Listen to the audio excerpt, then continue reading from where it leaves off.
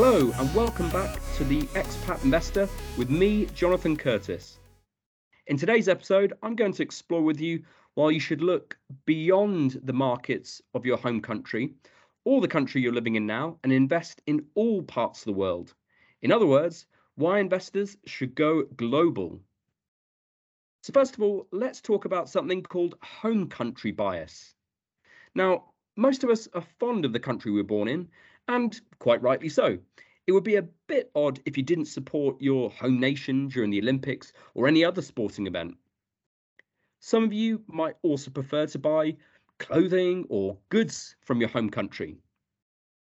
Home bias is this preference for things from your own country, and it also often extends to investments as well. So someone from the UK, for example, might invest in a large proportion of their portfolio in stocks on the FTSE 100, or people living in the US might invest mostly or even exclusively in S&P 500 companies or US government bonds. Nothing wrong with this, you might think. After all, the closer to home something is, the more familiar it is, and the more comfortable it makes you feel. The trouble is, in investing, you're not rewarded for feeling comfortable. In fact, it's often the opposite. The areas that many people overlook because they're just too unfamiliar and uncomfortable can be some of the best performers at times. And that's where the problem lies. You might do well investing largely or even solely in your home market, but by expanding your horizons and opening up your portfolio to the rest of the world, you could do even better and increasing your diversification to boot. Now, unless you're a US-based investor, the vast majority of investing opportunities will lie outside your home country. So despite having the world's third largest stock market, the UK, for example, only makes up 4% of the global stock market. Yes, just a tiny 4%. Switzerland, as another example, is only 2.5%. And if we take the entire European continent, their combined stock markets only make up 15%.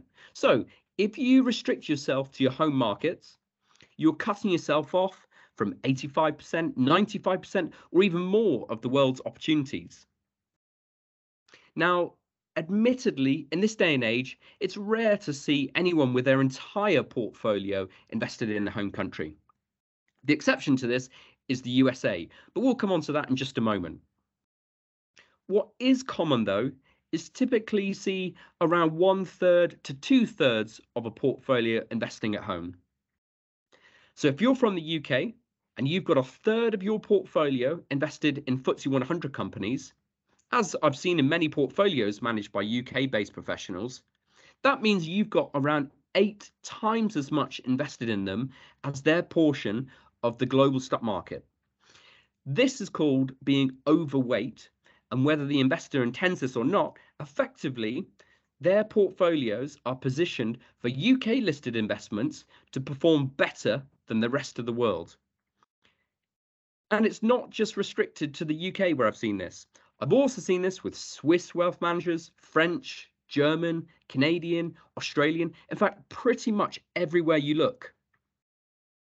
Is it just coincidence and they all think their country's stocks are going to do better than everywhere else? No, it's just home country bias, and this biased approach could be holding back their returns. Now, I said I'd give a mention to the USA, so let's talk about that. The USA is different from the rest of the world, as the US stock market makes up a whopping 62% of the global stock market. So you might think US-based investors are justified in having very high exposures to the US in their portfolio. And in a way, you'd be right, if their exposure was around 62%, that is. The reality, however, is the average portfolio for US-based investors has 88% invested in the States. So, of course, it's not as overweight as with other countries. I mean, that would be impossible. You can't invest 8 times more than 62%, as that's nearly 500%. But the point is, home country bias is a worldwide phenomenon. Now, I imagine at this point, some listeners are shouting at me saying, yes, but what about foreign currency exposure you get when you invest internationally? And this brings us on to an investing myth. And that myth is that investing in your home stock market avoids foreign currency risk. And that's simply not true. And there are two main reasons why that is. The first is that not all the companies that make up a country's stock market are actually based there. Being listed on a stock market doesn't necessarily mean those companies are actually based in that country. So in the USA's S&P 500, for example, you've got companies from Ireland, the UK, Switzerland, the Netherlands, Israel, and Curacao in the Caribbean. In the FTSE 100, there are businesses from Australia, Switzerland, Ireland, Spain, Luxembourg, Mexico, the Netherlands, the Czech Republic, Cyprus. I think you've got the point. But that's not even the main reason why you don't avoid foreign currency exposure by sticking with your home market. The main reason is most companies that make up the bulk of stock markets are large multinational businesses selling their goods and services around the world and therefore earning their sales and profits in many different currencies.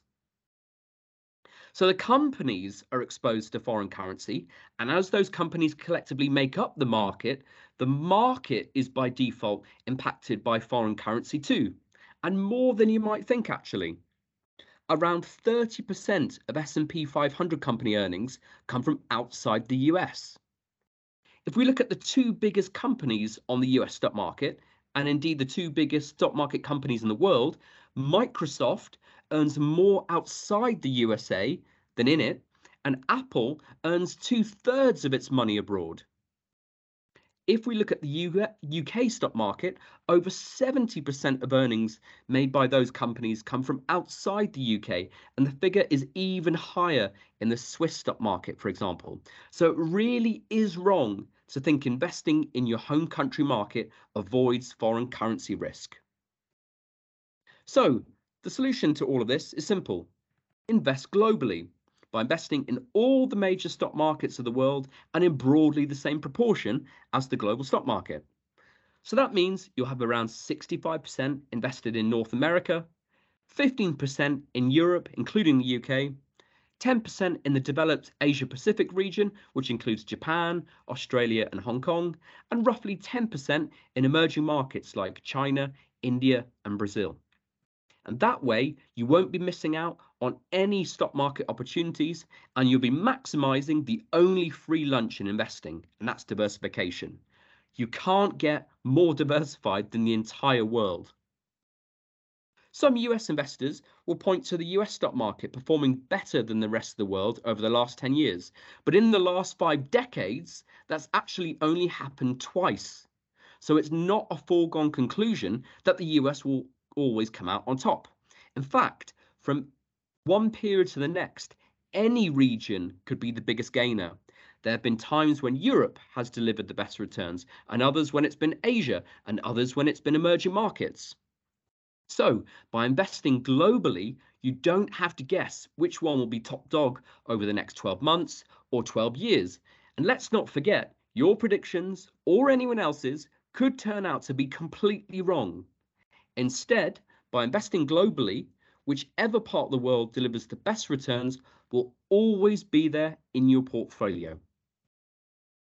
Okay, that's all for today. Thanks again for tuning in, and I'll see you next time. This was recorded on the 30th of August, and all information was correct at the time of recording. This podcast is for educational purposes only and is not a personal recommendation. If you're unsure what's right for you, you should seek advice. Past performance isn't a guide to the future, and investments rise and fall in value, so you could get back less than you invest.